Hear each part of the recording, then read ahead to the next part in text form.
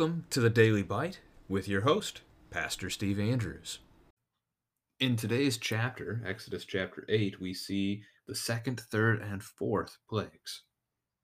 Then Yahweh said to Moses, "Go into Pharaoh and say to him, 'Thus says Yahweh, let my people go, that they may serve me. But if you refuse to let them go, behold, I will plague all your country with frogs. The Nile shall swarm with frogs that shall come up into your house and into your bedroom, and on your bed, and into the houses of your servants and your people, and into your ovens and your kneading bowls. The frogs shall come up on you and on your people and on all your servants.' And Yahweh said to Moses, 'Say to Aaron, stretch out your hand with your staff over the rivers, over the canals, and over the pools, and make frogs come up on the land of Egypt.' So Aaron stretched out his hand over the waters of Egypt, and the frogs came up and covered the land of Egypt. But the magicians did the same by their secret arts, and made frogs come up on the land of Egypt. Then Pharaoh called Moses and Aaron and said, 'Plead with Yahweh to take away the frogs from me and from my people, and I will let the people go to sacrifice to Yahweh.' Moses said to Pharaoh, 'Be pleased to command me when I am to plead for you and for your servants and for your people, that the frogs be cut off from you and your houses and be left only in the Nile.' And he said, 'Tomorrow.' Moses said, 'Be it as you say, so that you may know that there is no one like Yahweh our God. The frogs shall go away from you and your houses and your servants and your people. They shall be left only in the Nile.' So Moses and Aaron went out from Pharaoh, and Moses cried to Yahweh about the frogs as he had agreed with Pharaoh. And Yahweh did according to the word of Moses. The frogs died out in the houses, the courtyards, and the fields, and they gathered them together in heaps, and the land stank. But when Pharaoh saw that there was a respite, he hardened his heart and would not listen to them, as Yahweh had said. Then Yahweh said to Moses, 'Say to Aaron, stretch out your staff and strike the dust of the earth so that it may become gnats in all the land of Egypt.' And they did so. Aaron stretched out his hand with his staff and struck the dust of the earth, and there were gnats on man and beast. All the dust of the earth became gnats in all the land of Egypt. The magicians tried by their secret arts to produce gnats, but they could not. So there were gnats on man and beast. Then the magicians said to Pharaoh, 'This is the finger of God.' But Pharaoh's heart was hardened, and he would not listen to them, as Yahweh had said. Then Yahweh said to Moses, 'Rise up early in the morning, and present yourself to Pharaoh as he goes out to the water, and say to him, Thus says Yahweh, let my people go, that they may serve me. Or else, if you will not let my people go, behold, I will send swarms of flies on you and your servants and your people, and into your houses. And the houses of the Egyptians shall be filled with swarms of flies, and also the ground on which they stand. But on that day I will set apart the land of Goshen, where my people dwell, so that no swarms of flies shall be there, that you may know that I am Yahweh in the midst of the earth. Thus I will put a division between my people and your people. Tomorrow this sign shall happen.' And Yahweh did so. There came great swarms of flies into the house of Pharaoh and into the servants' houses. Throughout all the land of Egypt, the land was ruined by the swarms of flies. Then Pharaoh called Moses and Aaron and said, 'Go, sacrifice to your God within the land.' But Moses said it would not be right to do so, for the offerings we shall sacrifice to Yahweh our God are an abomination to the Egyptians. If we sacrifice offerings abominable to the Egyptians before their eyes, will they not stone us?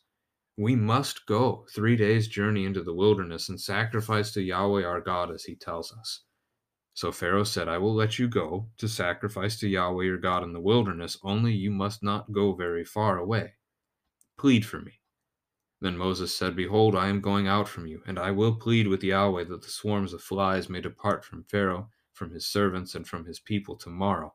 Only let not Pharaoh cheat again by not letting the people go to sacrifice to Yahweh.' So Moses went out from Pharaoh and prayed to Yahweh, and Yahweh did as Moses asked, and removed the swarms of flies from Pharaoh, from his servants, and from his people. Not one remained. But Pharaoh hardened his heart this time also, and did not let the people go." This is the word of the Lord. There's a similarity that runs through this chapter, through these three different plagues that we see here. The primary similarity is really that they are an overwhelming. They fill the land of Egypt. They fill the home I mean, when you picture these plagues as you read this chapter together, actually try to picture it. I mean, here you have so many frogs. You can't lay down in your bed without laying on a bunch of frogs. You can't take a step, even in your own house, without squishing a frog underneath your foot. Or gnats or flies. I mean, they covered you. That's the picture that we're supposed to see here of just how deeply impactful these plagues would have been. These miracles, these wonders that God has called them himself. So we get second, third, and fourth plague in the text today. God has again instructed Pharaoh to let his people go at the start of the chapter, but if you refuse, punishment comes, this time with the frogs first. The Nile will swarm with frogs. So this is important. I mentioned yesterday the idea that the the plagues are striking at the heart of the idols of Egypt. So they're false gods that they have, and they have a false god for the Nile River. In many ways, the Nile River was like a god to the people. It was the source of life. So it is not, we shouldn't miss here the idea that these first two plagues, the blood yesterday and now the frogs today, are striking that idea. That God is striking against the source of life of the Nile for Egyptian culture. God is striking it down. And he's doing so soundly. Death is coming from the Nile instead of life. Now, we can talk then to our children about the connection between water and life and see what they can think of. How does water give us life? And now you might think in worldly terms. That might be the first place that your conversation goes. And, the body needs water. Our bodies are 70% water. We need water to survive. It's good to drink water, those kinds of things. But it's more than that as well. In John chapter 4, Jesus talks about a living water that he would give to the woman at the well. And that is a reference to the salvation that he has for us. It is also connected to our baptism as the living water is poured out upon us and the faith is created in us by the work of the Holy Spirit. So some good connections that we can make. That water is indeed life-giving, but it's life-giving because God makes it that way. And we can't separate that. Verse 3 and 4, you see the word and 8 times. And it's just kind of stressing just how prevalent these frogs were on this and this and this and this and this. And then verse 7, unfortunately, the magicians are able to duplicate this thing as well. I'm not sure why they would have wanted to if there were already so many frogs. Why did they make more? But they did.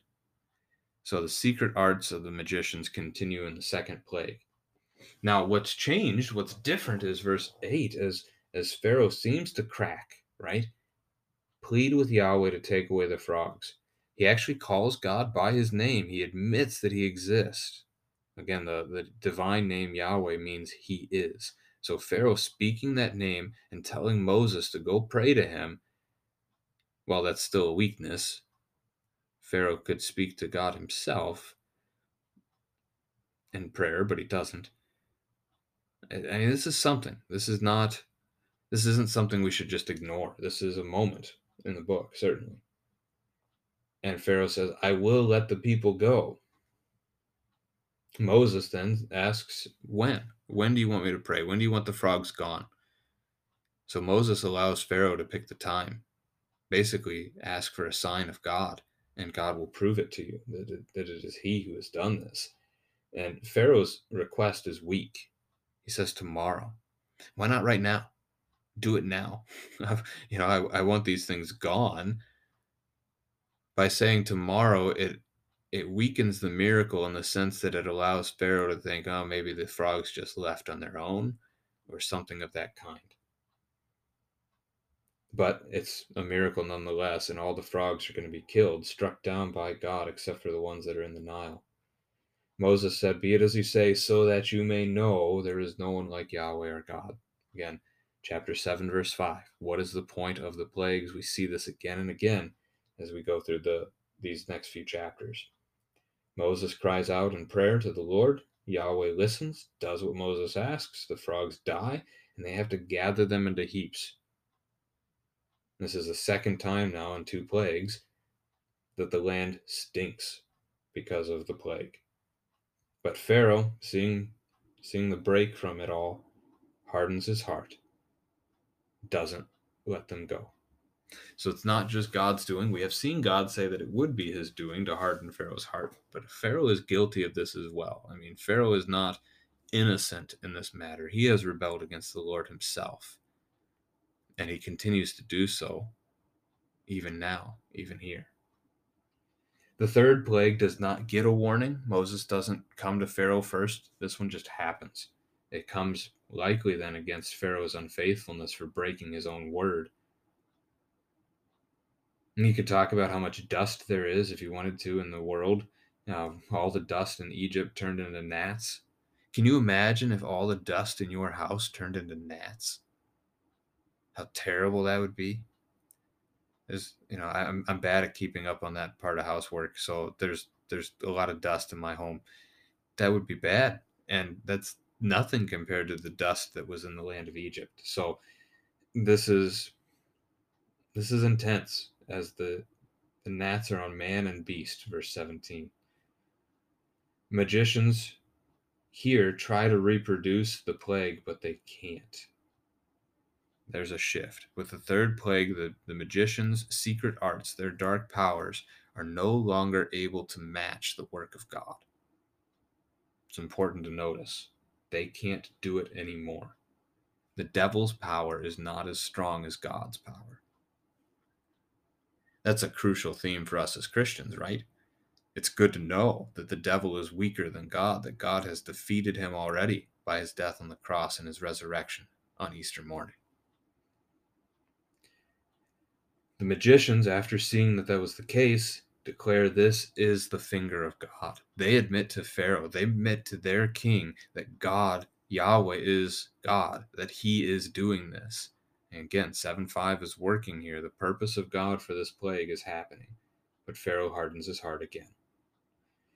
The fourth plague, this is now the second time Moses has gone out to Pharaoh in the morning at the water, presumably here, again, the Nile River.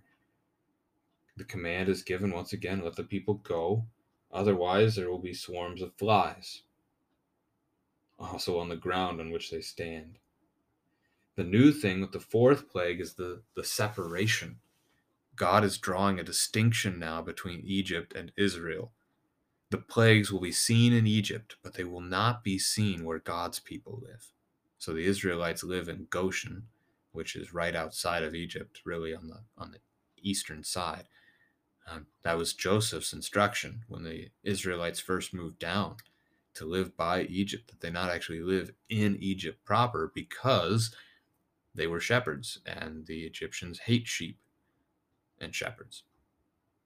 So there is going to be almost a bubble of refuge, if you want to say it that way, that the people can have, that those who are in this land of Goshen are safe from the plagues that strike everyone else.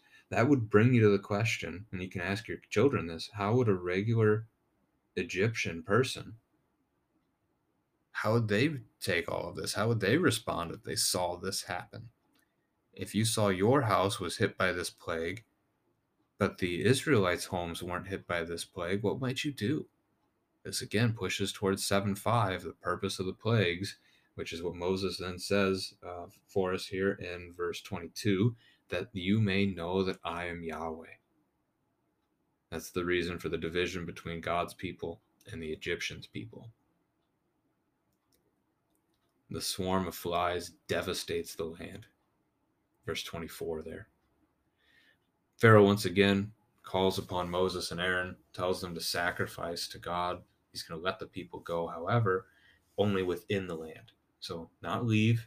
You have to stay here in Egypt to do this thing. Moses uses logic. It's not the first time we've seen him try and use logic with Pharaoh. The other time didn't work either. Will they not stone us? because our offerings are an abomination to them. So Pharaoh listens to this a little bit and says, I will let you go into the wilderness, but you must not go far. So, not the 3-day journey that has been requested by God himself. Moses agrees that he'll plead to God for Pharaoh, but warns him, let not Pharaoh cheat again by not letting the people go. So Moses prays, Yahweh answers, the swarms of flies are gone. But again, Pharaoh hardens his own heart.